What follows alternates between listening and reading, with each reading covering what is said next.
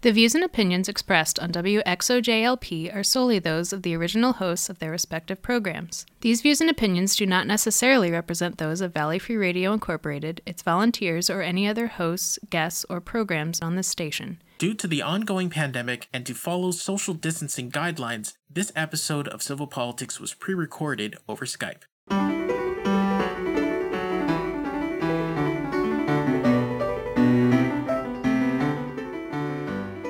Hello, and welcome to Civil Politics here on Valley Free Radio, WXOJLP 103.3 FM out of Northampton, Massachusetts. I'm Michael Dow, I'm hosting tonight. I'm joined as usual by producer and constantly put upon person, John Roberts. And our cult leader emeritus, Sue Timberlake. Hey there. We're also joined by my good friend and special guest, Fran Carr, who's a freelance reporter with the West River Eagle out of Eagle Butte, South Dakota, and also is publisher of the website Goat Rodeo News. Hi, everybody. Welcome. So before we get into that, I'm going to let Fran tell us a little bit more about those two news sources she's involved with. But we do love to hear from our listeners, and you can get in touch with us in a few different ways. Email is civilpoliticsradio@valleyfreeradio.org. Facebook.com/civilpoliticsradio is our community there. And @civilpoliticsfm is how you tweet at us if that's, if you're brave enough to go in there. And we do also have our own dedicated website, which is civilpoliticsradio.com. And that has links to our dedicated Google search of trusted news sources that we've all agreed upon, links to things we talk about, recordings of previous episodes of the show, and even a few supplemental episodes that are only available there. So, Fran, I've known you since college, but others have no idea who you are. So, and they might think you're in South Dakota, and you're not. So brief rundown, if you don't mind. I'm not in South Dakota. I'm in Massachusetts right now. I actually live in Ohio, but I write for a newspaper in South Dakota. The West River Eagle newspaper is the paper of record for Ziebach and Dewey counties in South Dakota. It is in the town of Eagle Butte, which is the capital city of the Cheyenne River Sioux Tribe Nation. And their reservation is the size of the state of Connecticut and has about 8,000 people on it. So it's a wonderful intersection of indigenous culture, rancher, Western cowboy culture, and just a really fascinating place. Sorry, I'm just imagining Connecticut with only 8,000 people in it. I was in a happy place. Sorry, keep going. Just think about. I was going back to my early years, so there you go. Everything is vast, and the number of people is very spread out. You also mentioned Goat Rodeo News, which is a news source that we publish daily. We aggregate news from across the political spectrum and across the world. It is guaranteed as best as we can to be propaganda free. So we do not aggregate misinformation or disinformation. We do aggregate news from different political spectrums, and it's organized into various daily updates. So if you're interested in veterans or in national security or in F1 racing, we have an aggregator for that. And we publish original content on Sunday mornings. So nothing about the international communist conspiracy corrupting our precious bodily fluids by fluoridating the water, but plenty of stuff about how socialism is good and or bad, depending on who's right. Mike, shh, don't. You're not supposed to let people know about that. What are you doing? Oh.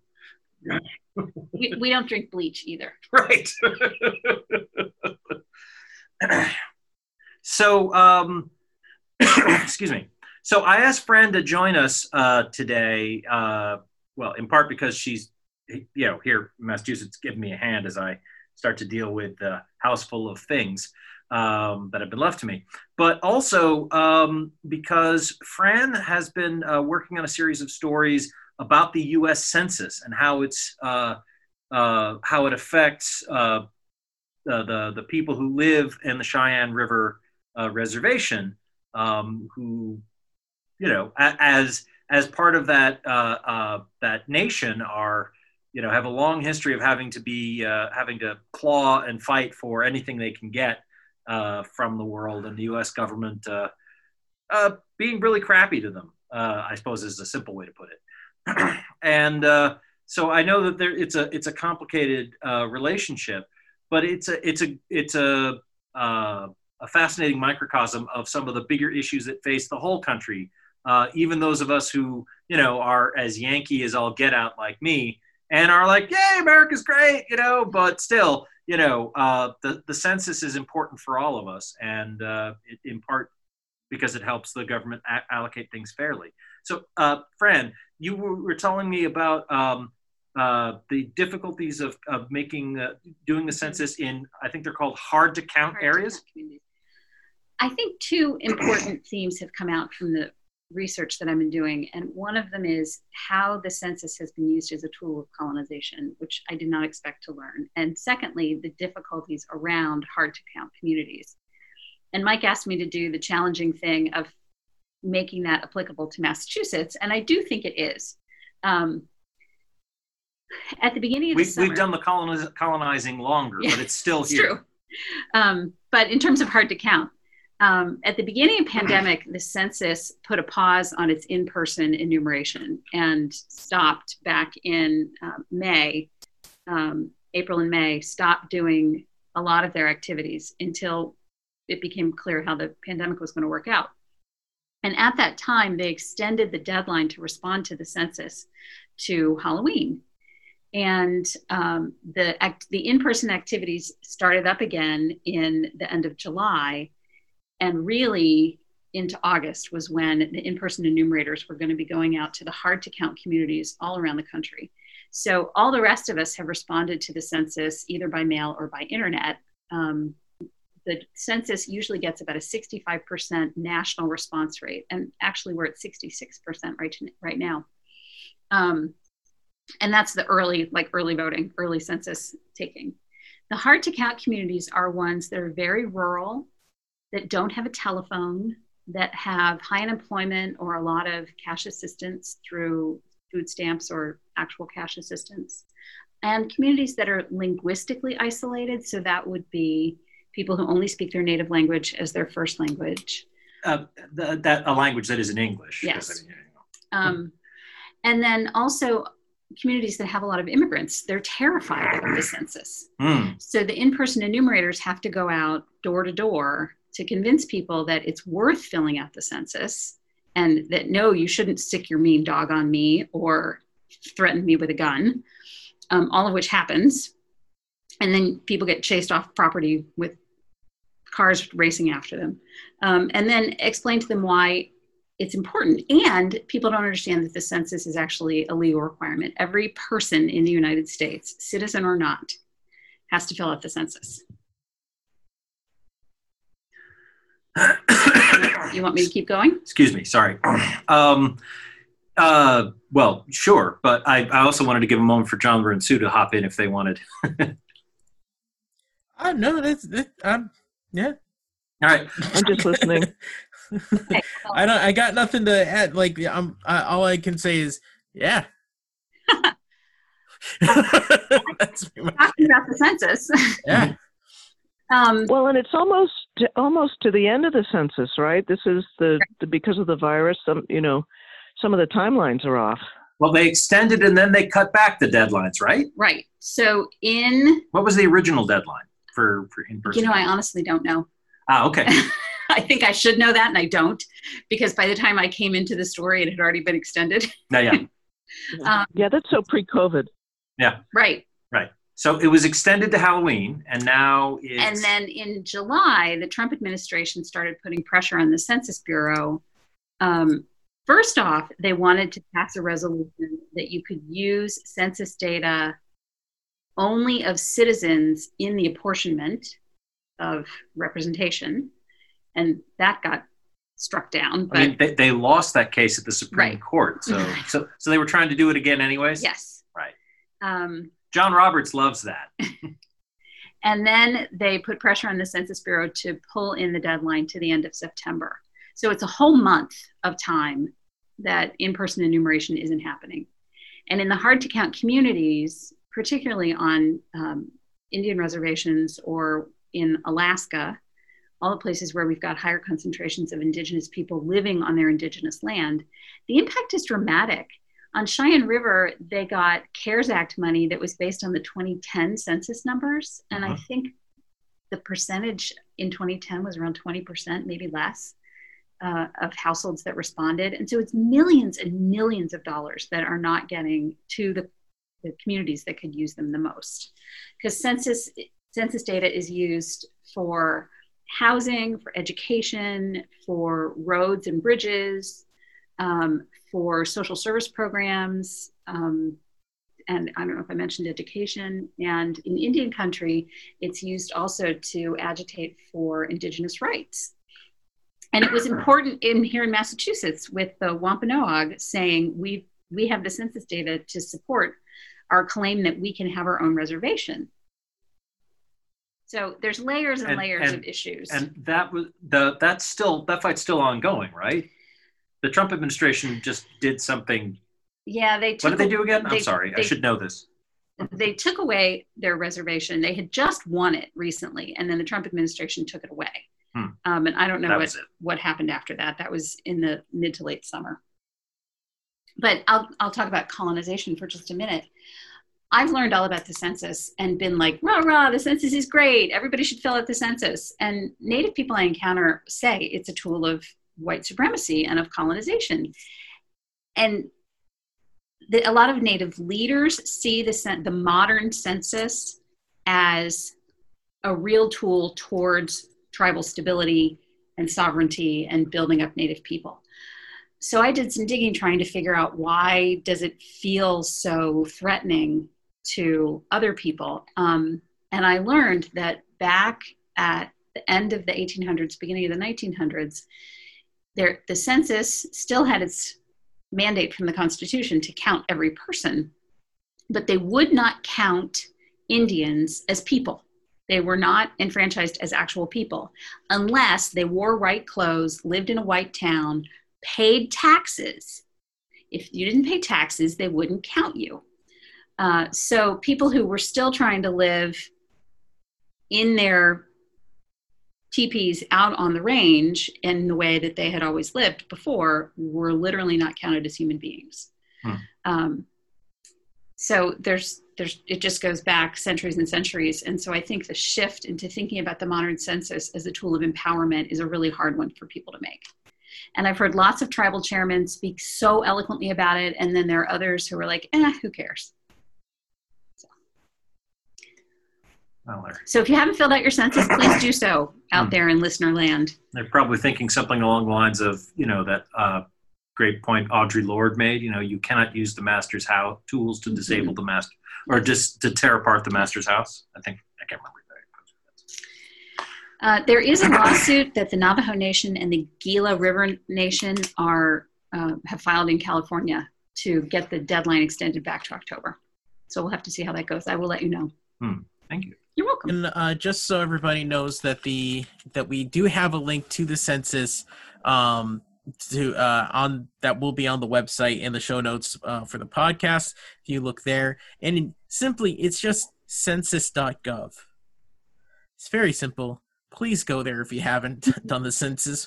Please. By the way, because of the last census, Massachusetts lost a congressional seat. Yes. So the more people we have, the more likely we are to get that seat back. That's correct. Double seating, people. Fill out your census no matter where you are, because if the population of a given area goes down, then the power of that area goes down. The power that you can exert on the federal government, on your state government, it goes down. Everybody needs to, if you want to just remain effective in your community, this is what politicians just look at. How many people live in this community, who they vote for, blah, blah, blah, blah. But you mean the way that Eastern Mass ignores Western Mass because most of the people live east of Worcester? You mean like that? You mean like how we lost the seat, but it was in Western Mass? Yeah, exactly. Huh. I'm going to put in a plug here for the American Community Survey, which is run by the Census Bureau. It happens every year. And so it surveys 1/5 of the population every year. Over the course of the decennial census, every household will get surveyed twice. And it goes into much more detail. The regular census right now only has 10 questions. Your name, your birthday, are you the head of household, what your ethnic orientation is. Boxes or briefs. Yeah, I mean, it's really basic. Yeah. The cool thing is, just to go back a little bit, it is, you all probably remember the big fight last year over putting that question on the census that finally went to the Supreme Court, and they took it off. And it was whether or not you were a citizen. Yeah. And it really would have squelched people responding, I think. What's really What's really cool about the ethnic identification question is that you can choose sort of the big categories: white, Hispanic, whatever.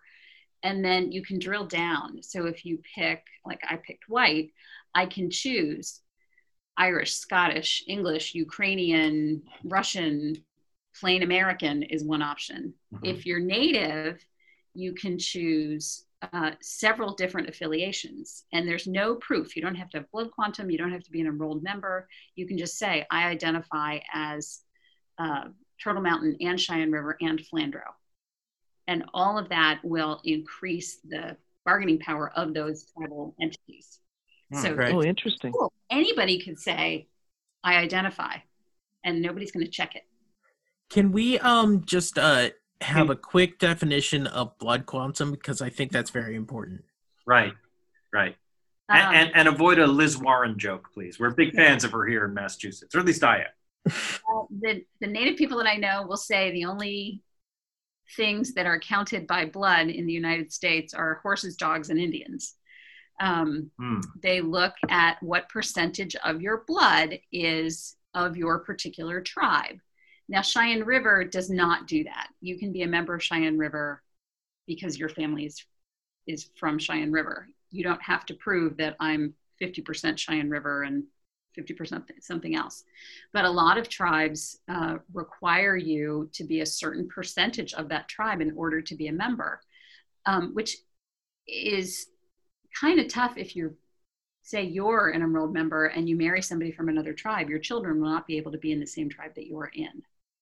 And it's left over from colonization days. So that's right. Boo. The same kind of logic that led to all kinds of segregationist Jim Crow laws and whatnot. You know, whether you're a quadroon or an octoroon. Right. And your kids are free or enslaved. Right. Fun stuff. I really like that word. Honestly, I shouldn't, but it's just so fun to say. It sounds like a delicious cookie, doesn't it? See, we're talking about octoroon. Yeah. Octoroon. Yeah, but yeah, the one drop of blood rule that really has screwed over pretty much anyone non-white for like the bulk of the country's existence. Yeah. Excellent stuff. Really top notch. So horrifying. Yeah. Yep. So yep. So what are the reported counting rates here in Massachusetts?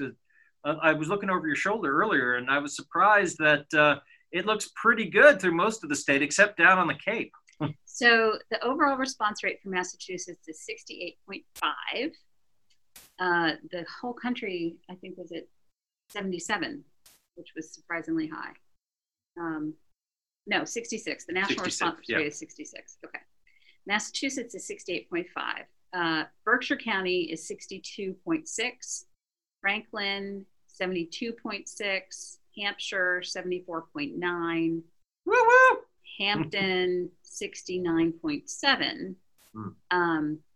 Weirdly, Suffolk is low at 57.9. Well, there's a lot of, that's the urban center with Boston and everything like that. So it's going to have all the migrant communities and the people of color who, for some reason, don't entirely trust the government. Right. Gee. Alston, Brighton, and all the new communities, the folks that are immigrating to to Boston and those neighborhoods from wherever they, have escaped from. Used to be Italian and Irish, and now it's all kinds of folks from all over the world. So Norfolk and Middlesex are both at 74, almost 75%. Barnstable County down on the Cape is at 50%, and then the islands are at 30%. Huh. It's kind of interesting. That's interesting.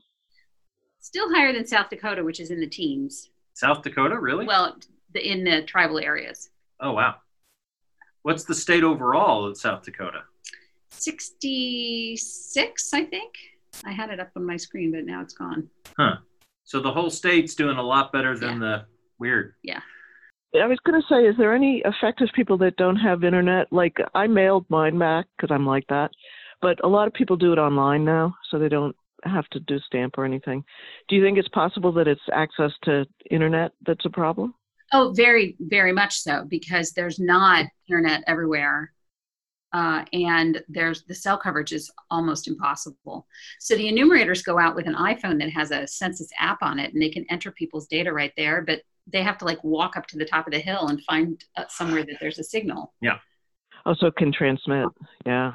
And if memory serves, there was an effort by the governor of South Dakota last year to, maybe it was for the 2018 election, but to limit the ability of people to register to vote based on whether or not they had permanent addresses. And that's right. And but depending on whether you had a permanent address with which state office, and certain addresses didn't count, and they were basically all the kinds of addresses that people who live on the reservations would have. Yeah.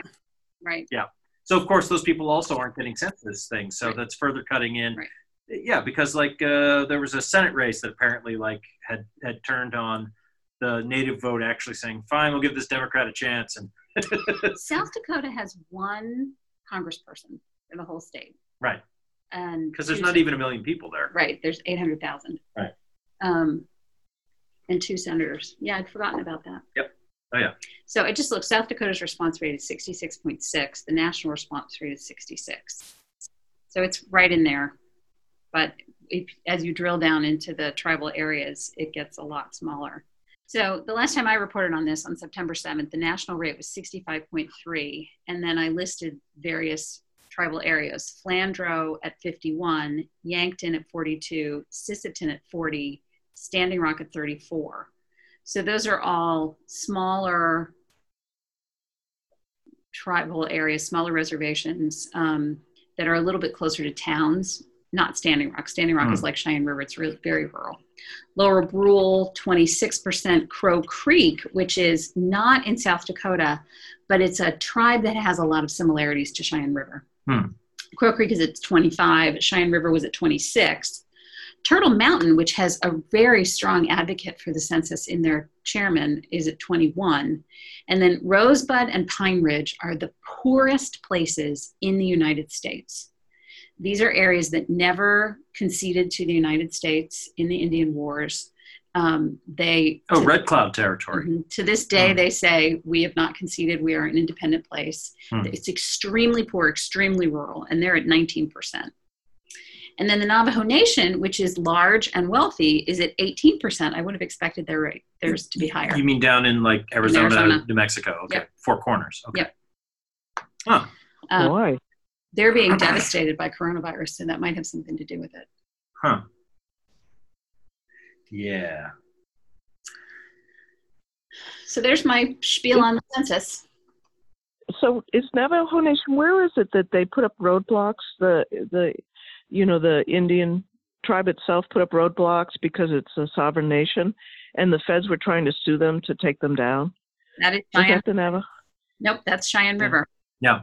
That's Cheyenne River. Yeah. And those just sort of horrifying that the federal government just makes up the rules, whichever way they need to do something. They just say, oh, no, that's not covered by the treaty. That doesn't count. It's shocking. I guess it's so American, but it's really is it shocking? Really? I went and I read. Not really. I read the documents, the like highway maintenance documents, like back in the 70s, the federal government is going to put a culvert in here. And it says that after a 15-year period of time, that ownership of that reverts to the tribe. I mean, it's crystal clear in the documents that the tribe owns the land and owns the road and has the authority to put up the checkpoint. And they're health checkpoints. They're not roadblocks. But it's become a really inflammatory issue. There was a letter to the editor in a local paper where he talked about being chased down by masked men. Well, of course they're wearing masks. It's a coronavirus pandemic. But the way the guy wrote it was like, I didn't stop my car. It was an illegal roadblock with a group of men carrying guns and wearing masks, and I wasn't about to stop because I didn't know what would happen to me. Like, what planet are you on? Yeah. The subtext amazing.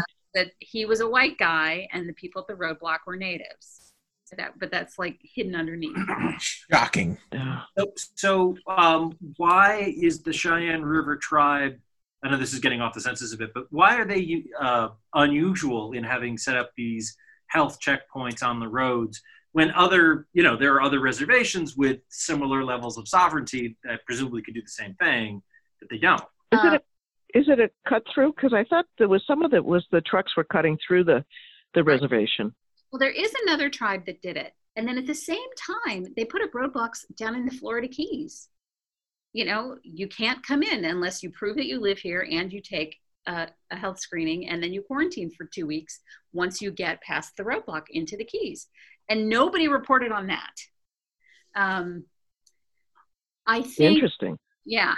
I think that the Cheyenne River roadblocks came up because Kristi Noem is the governor, and she doesn't like people exercising that kind of authority.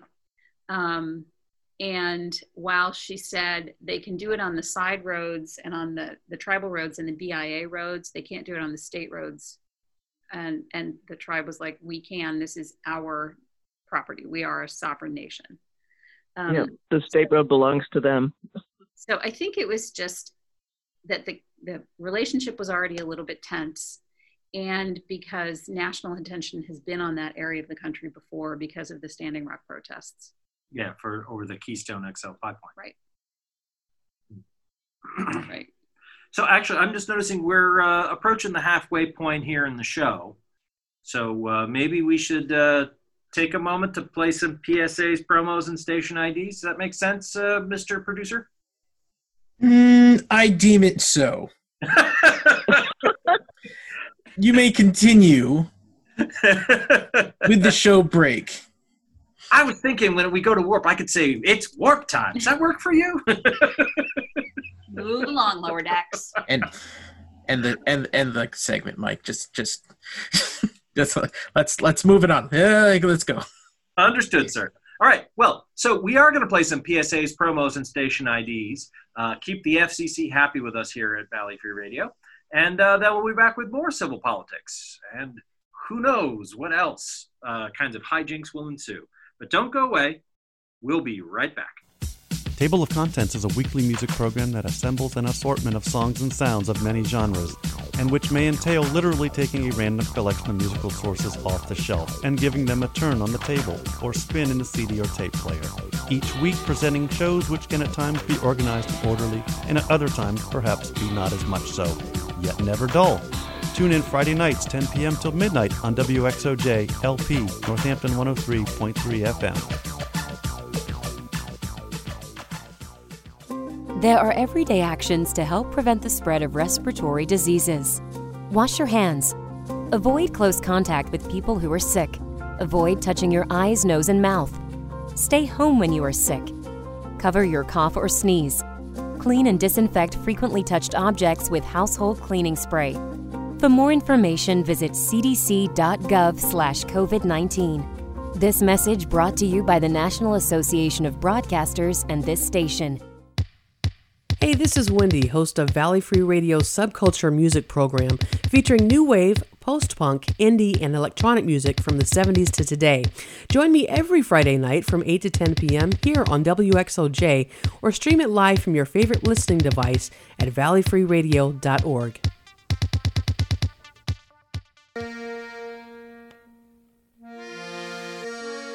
The Forbes Library staff would like to remind you of the incredible resource that you have in your local public library.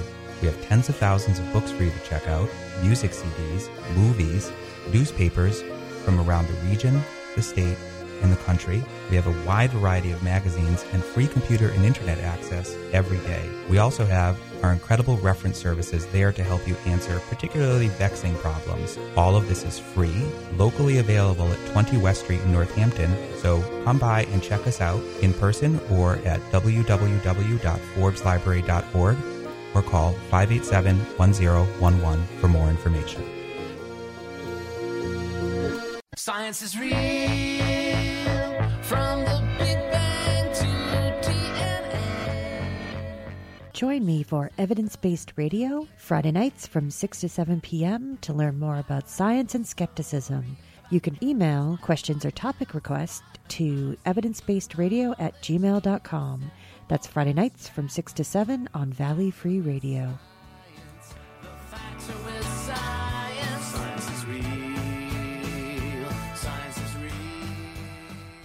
And we're back with Civil Politics here on Valley Free Radio, WXOJLP 103.3 FM out of Northampton, Massachusetts. I'm still Michael Dow. I'm still here with Sue Timberlake. Hey there. And our long-suffering producer and prognosticator, John Radames. Yep. Hi. You knew I was going to say that. I want to know who's going to win the presidential, John Radames. Biden. Biden, okay. Yeah, well, he's going to win the popular vote anyways, and surely that's all that matters in a democracy. So, yeah. So, speaking of everything sort of being on fire and terrible, how about all the stuff that's on fire and terrible out in the West Coast? Unbelievable. Yeah. I forget how many, we were talking about them before, climate refugees that we have in our country. Yeah, well, and I think that's an appropriate term for people who've been displaced because of these fires. I think 500,000 people in Oregon alone have been forced out of their homes, and the state's population's about 5 million people. I don't know. It's possible that those were projections as opposed to actual numbers. So I'm sure we can find we'll have an article that will have more precise information in there. But what a huge impact on the fires in California. And Gavin Newsom and I forget who else was sort of speaking to just the intensity of it and the climate impact, and that we really it Senator Kamala Harris, also of California? It might have been. It might have been she. That makes a lot of sense, actually. Yeah. But that whole thought process where for a while, I forget who it was, he who will not be named, which is how some of my Democratic family members talk about who. So that he was saying that it was forest management. That's what's causing the problem. And people are like, right.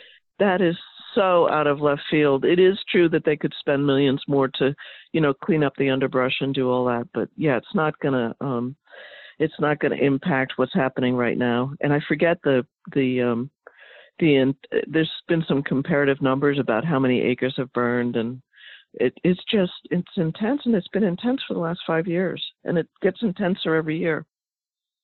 Well, and to connect to our previous segment where we were talking about the census, and its connections to the history of colonizing and whatnot. One of the reasons why forest management in California, say, isn't as good as it used to be, is because the legacy of people like John Muir, who the great evangelist for the pristine beauty of Yosemite, but he thought that pristine beauty didn't include the Indians who lived in the area, and the simple truth is that it was a managed landscape long before any European types like me got there. So But Well, down and here it- didn't see that. So Yeah. Well, and the way you manage a forest is very different depending on what you're managing it for. yes, And, we talked on one of my other shows to the people who handle the blueberry barrens that are up I think they're in Leverett or up that way here in Western Mass. And Mhm. they said, yeah, the Indians used to burn the barrens and keep them. They'd been managed for hundreds of years before us. So it's us white people, I meant. Yep. So it's very interesting that we have these perceptions about how things should be done, and there's huge battles over the aquifer here in Northampton, and people want to go in and take out the valuable timber and all that. And it's like that actually isn't the most helpful for the water, for the aquifer, to protect the aquifer. But that's I'll call them Western foresters. That's how they think. It's very different than if you're really thinking about what the outcome is, what the goal is. I'm not sure I know what that story is. You mean like the town water supply? Yeah, they've been trying to have foresters come in and quote manage the property and cut down all the valuable timber, because then you can get some money for it. And it's sort of at odds with the people. If you're interested, if our listeners are interested, the Enviro Show has covered this extensively and had all sorts of experts from all over, the country to talk about sort of forest management. But that's a different, you're working to protect the aquifer so that the water supply is pristine. Putting logging roads in aren't always the best idea when you're trying to protect an aquifer and from, all kinds of things. So it's a huge debate. So, aren't but always the best idea? When are they a good idea? I think I'm getting beyond my knowledge. I'm right on Fair the enough. edge of it. Sorry. Yeah, but the Enviro Show, they do a really good job of it. But that thought of forest management, it's not a one-term-fits-all process. Sometimes it's to protect certain kinds of hardwoods, and sometimes it's to do this, and sometimes it's for that. And only the wealthiest of neighborhoods can prune all their forests around their houses so that there's no underbrush or anything like that. If you're in a rural area, there's just not enough money to do that. It's not even underbrush. There, you also have to contend with controlled burns to make sure that the stuff that needs to burn does, because that's how forests take care of them itself. Yeah, they used to burn. They used to just burn, and they would be a lot of that would be gone to the smaller trees, so they don't like the taller trees. That's part of it. Yeah. And like controlled burns, and yes, like taking care of the forest floor, but just raking everything up is not going to solve the problem of dried out leaves and dried out trees, because there's not enough water, and because there's like major droughts, and because California, there's been worldwide record temperatures. Yeah, like 121 degrees in Gobi in Death Valley. Yes. Well, I mean, Death Valley is always going to be super hot, but still, that's a record for Death Valley, right? And they had temperatures that were almost as hot for days on end in Baghdad. Yeah, in Iraq. And again, it's a place known for being hot, but it was like, no, this is too much. We're living in the desert in Iraq, and we're telling you this is too much. So. Well, and Europe and England has had record temperatures, heat wise, and then we could go to the rainfall. That's the other side of this. But because there's 6 tropical cyclones in the in the Atlantic right now. Well, cyclones are in the other hemisphere, right? So hurricanes. Am I mistaken? Well, I mean, a cyclone is a hurricane, but I thought that they use the word cyclone in the I believe near Japan. So Jama can look this up, but my understanding is the term tropical cyclone just means like when you get like a tropical depression that becomes a tropical storm, and in the Atlantic they're hurricanes, and in the Pacific they're typhoons.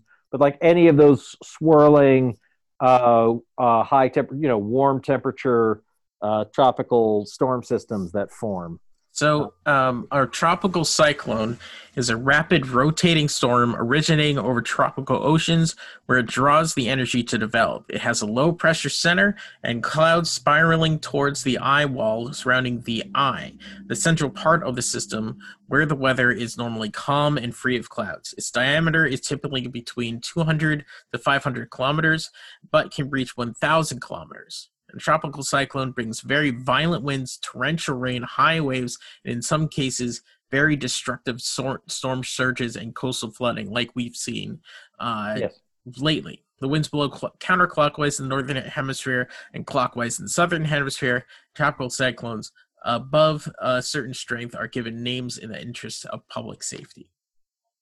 So different terminology. Oh, interesting.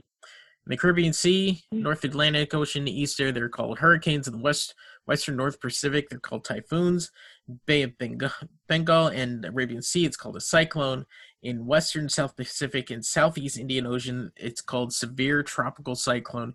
And in the Southwest Indian Ocean, it's called a tropical cyclone.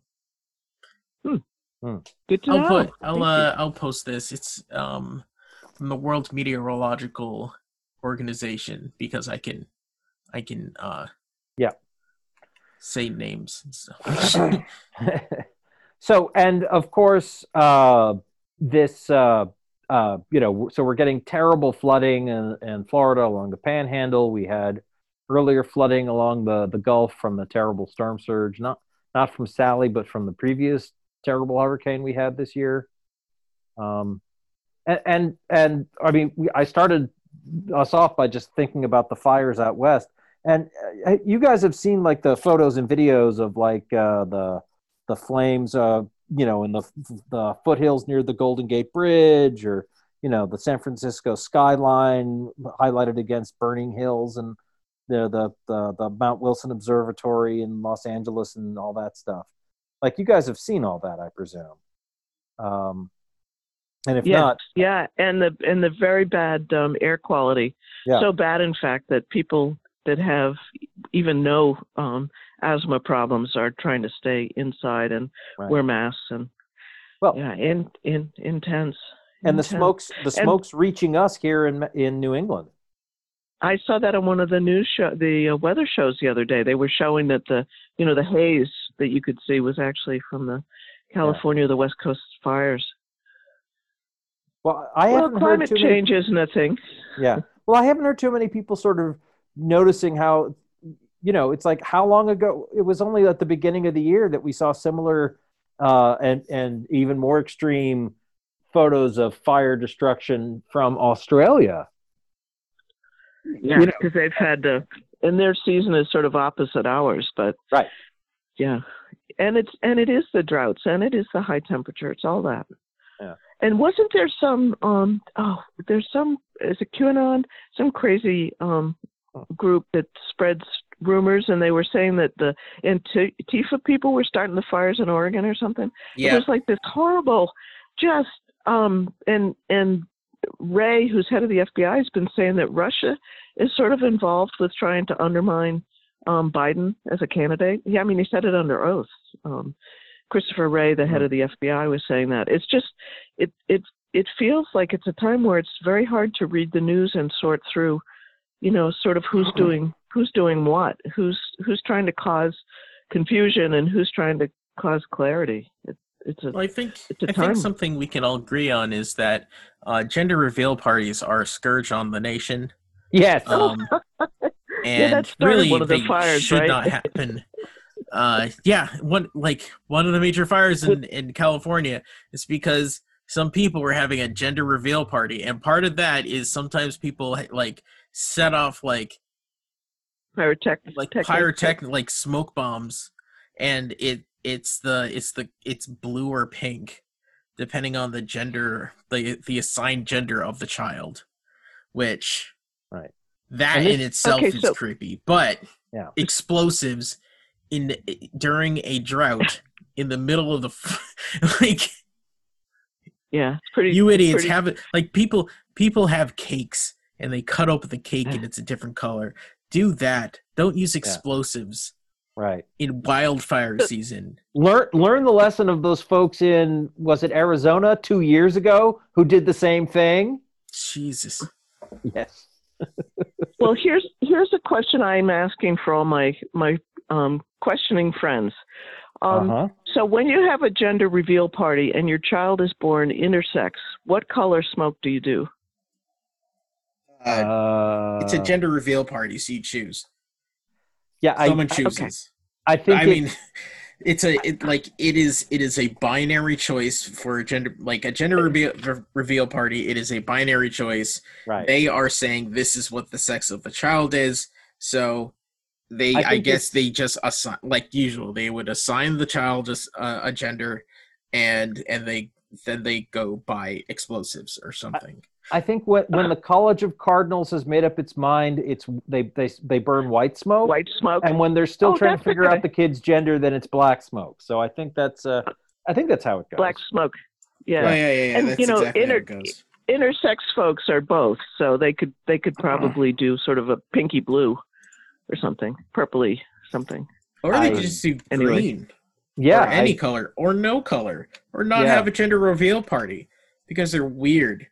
Yeah, I saw. You mean the gender reveal parties, not intersex people? The concept of a gender yeah. reveal party is friggin' weird. Just have a baby shower. For the love of Christ.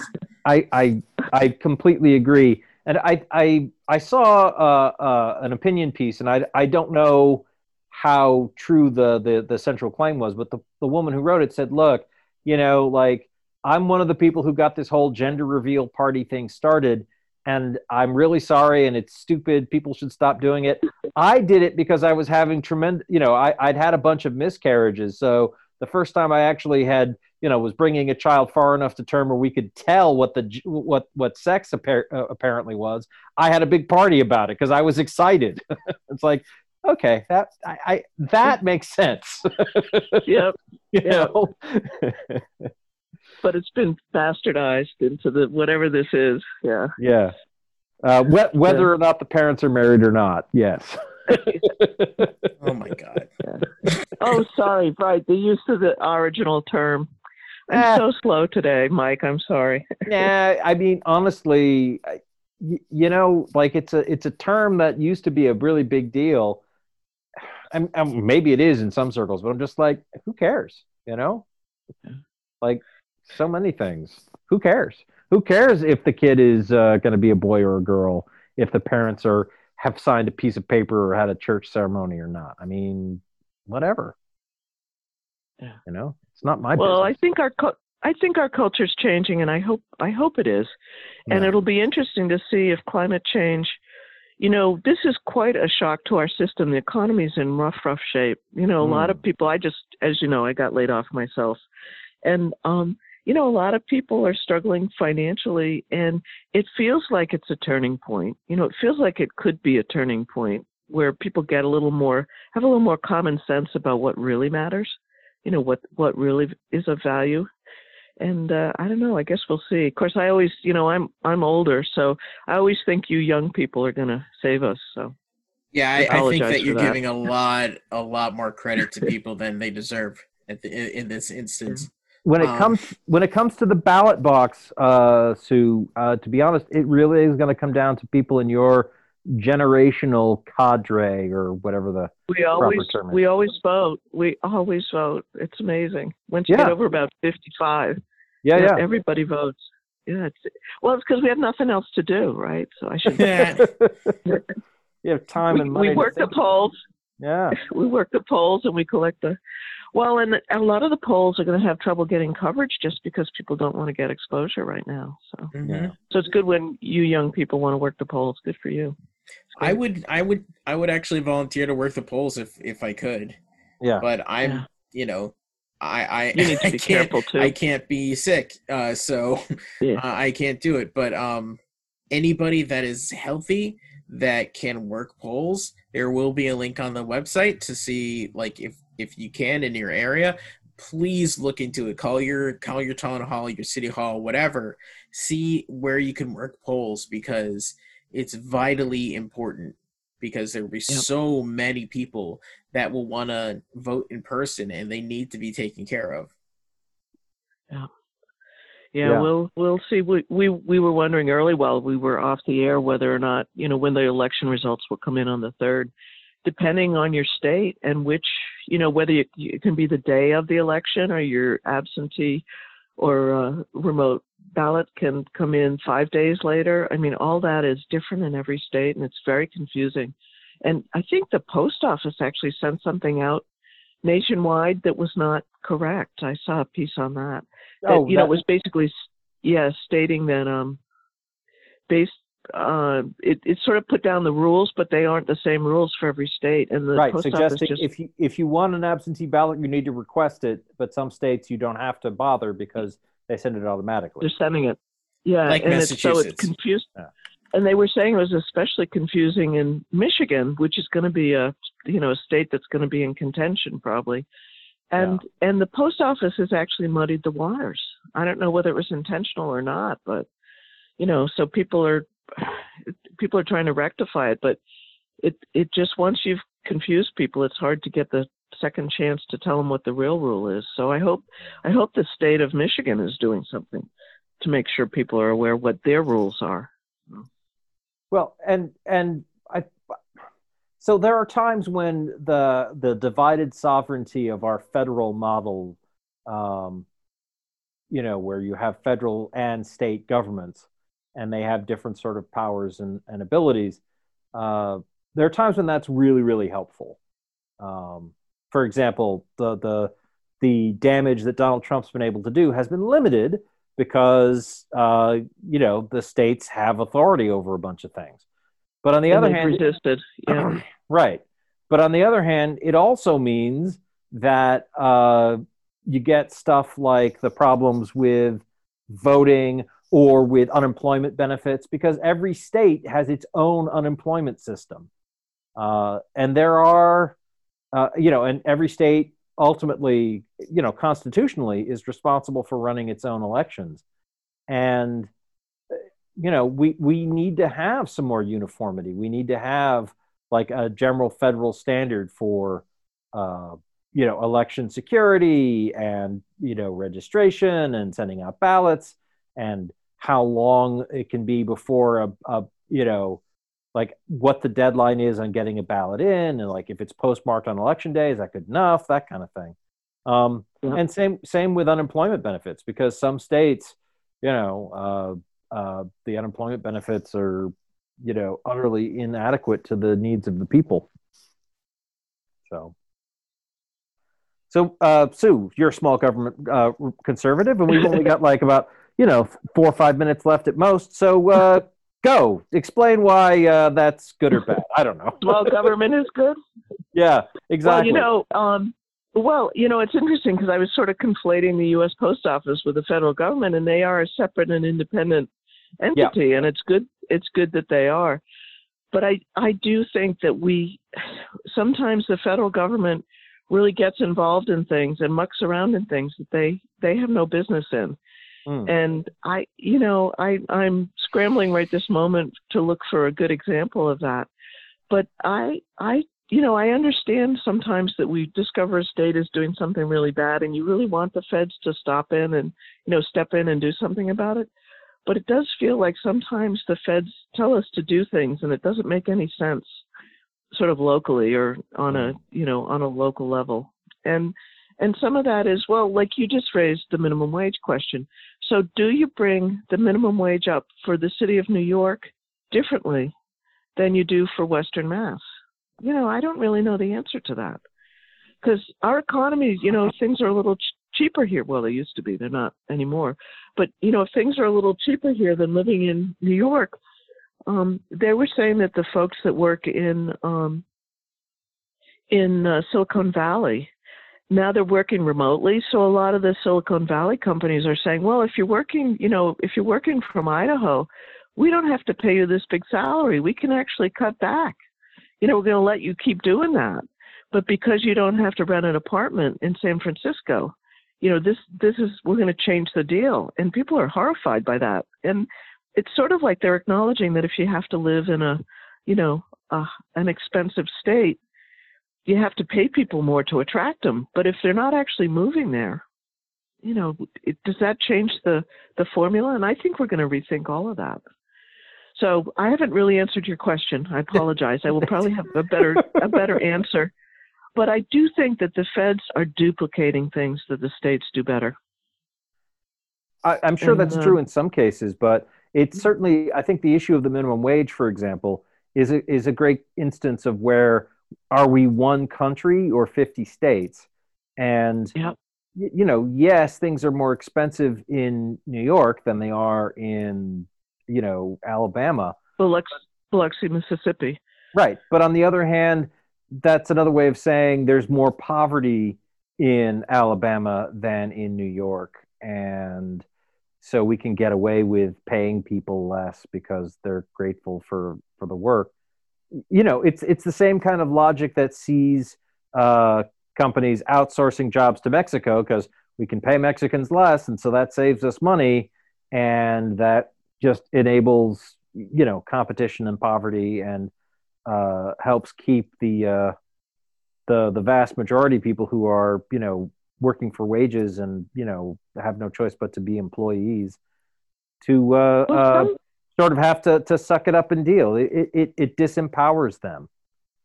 Well, some of it's poverty, but there's also the economists do all these calculations, like you have to pay for heating oil and in New England, and you have these other costs that they impute. The feds actually go through a big process and sort of set cost of living rates in different arenas, and then they set the cost of Medicare is going to pay doctors for working. So like a doctor in Boston gets paid a lot more than a doctor in Western Mass, and we're all of an hour and a half, 2 hours away. And so we have trouble recruiting docs because we're not paid like Albany. The docs in Albany are paid a lot more. But that whole calculation, it is some of it's poverty, but some of it's cost of living stuff that actually isn't just about differences in income. It's, it's housing stock and, it's demand and supply. There's a lot of factors in there. So, the poverty level in Mass is different than the poverty level in other states. What the feds call the actual poverty level is different. So, yeah, it's a tough one to tease out a little bit, but I grant you that some of it is basically taking advantage of people who don't have other choices. Wow, so. And I just noticed the time, so you got the last word on that. We'll have to leave it there. But this has been Civil Politics here on Valley Free Radio. We've got a great mix of music coming up next, starting with Subculture, followed by Table of Contents and OK Asia. And there'll be a podcast of our show available on the various services over the weekend, and that'll repeat on Monday afternoon at 4. So thank you all for listening to Civil Politics here on Valley Free Radio. We'll be back next week to talk about ballot questions. Good night. Civil Politics is a member of the PlanetSide Podcast Network. To learn more, go to planetsidepodcasts.com.